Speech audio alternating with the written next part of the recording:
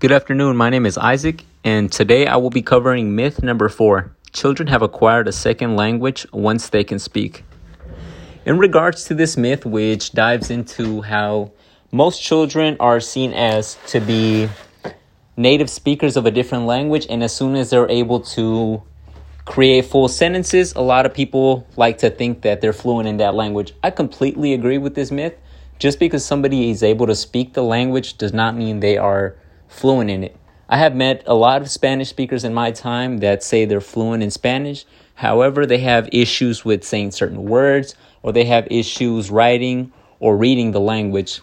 In my personal belief, it's not until you're able to fully grasp the language, both in writing, reading, and speaking, that you have grasped it fully and become graduated from any type of program that you were in trying to learn that language. We have a lot of students in current fields where I work at who struggle with the English language. However, they've been graduated from their ELL related programs because they were seen as improving in the English language. However, that's the most crucial time to act. We have a lot of students who struggle with English, and if we just, instead of digressing from kicking them out of the program to allowing them to continue and further them more, by this I mean we need to make sure that they're doing even more work after that.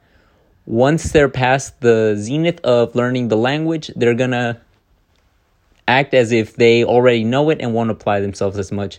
If we introduce nouns, verbs, adjectives, everything from the beginning, the student will know how much work they have and how much they have to put into it. If we only allow them a little bit of work and don't let them speak anything for themselves, they're not going to apply themselves as much. The English language is a very difficult language for any person to speak, especially if a child is speaking to a native English speaker face to face. English is a language in which we all feel comfortable, and now that we're accustomed to it, we're able to speak it pretty quickly. It's not until that moment when a child really sees how far behind they are. A child requires a separate language from context of actual experience and learn to deal with abstract meanings. This not only means that the child will misconstrue something that may be said a different thing, the child will definitely develop different types of issues in which they have trouble with speaking to others, because they'll have this barricade of being behind in a language they thought they were already fluent in. However, they're definitely going to be struggling with how they want to talk about it. I've spoken to a couple other people about different languages, and to them, just speaking the language seems to be enough.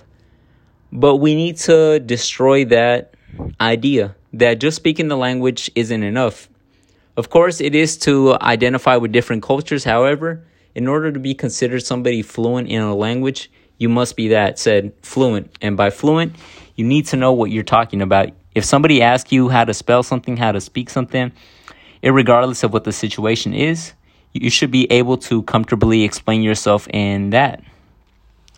Teachers need to understand that all students are different and they all have different learning levels. Some kids may grasp everything at a quick speed compared to others, and others may have trouble speaking, or they may have trouble trying to express themselves.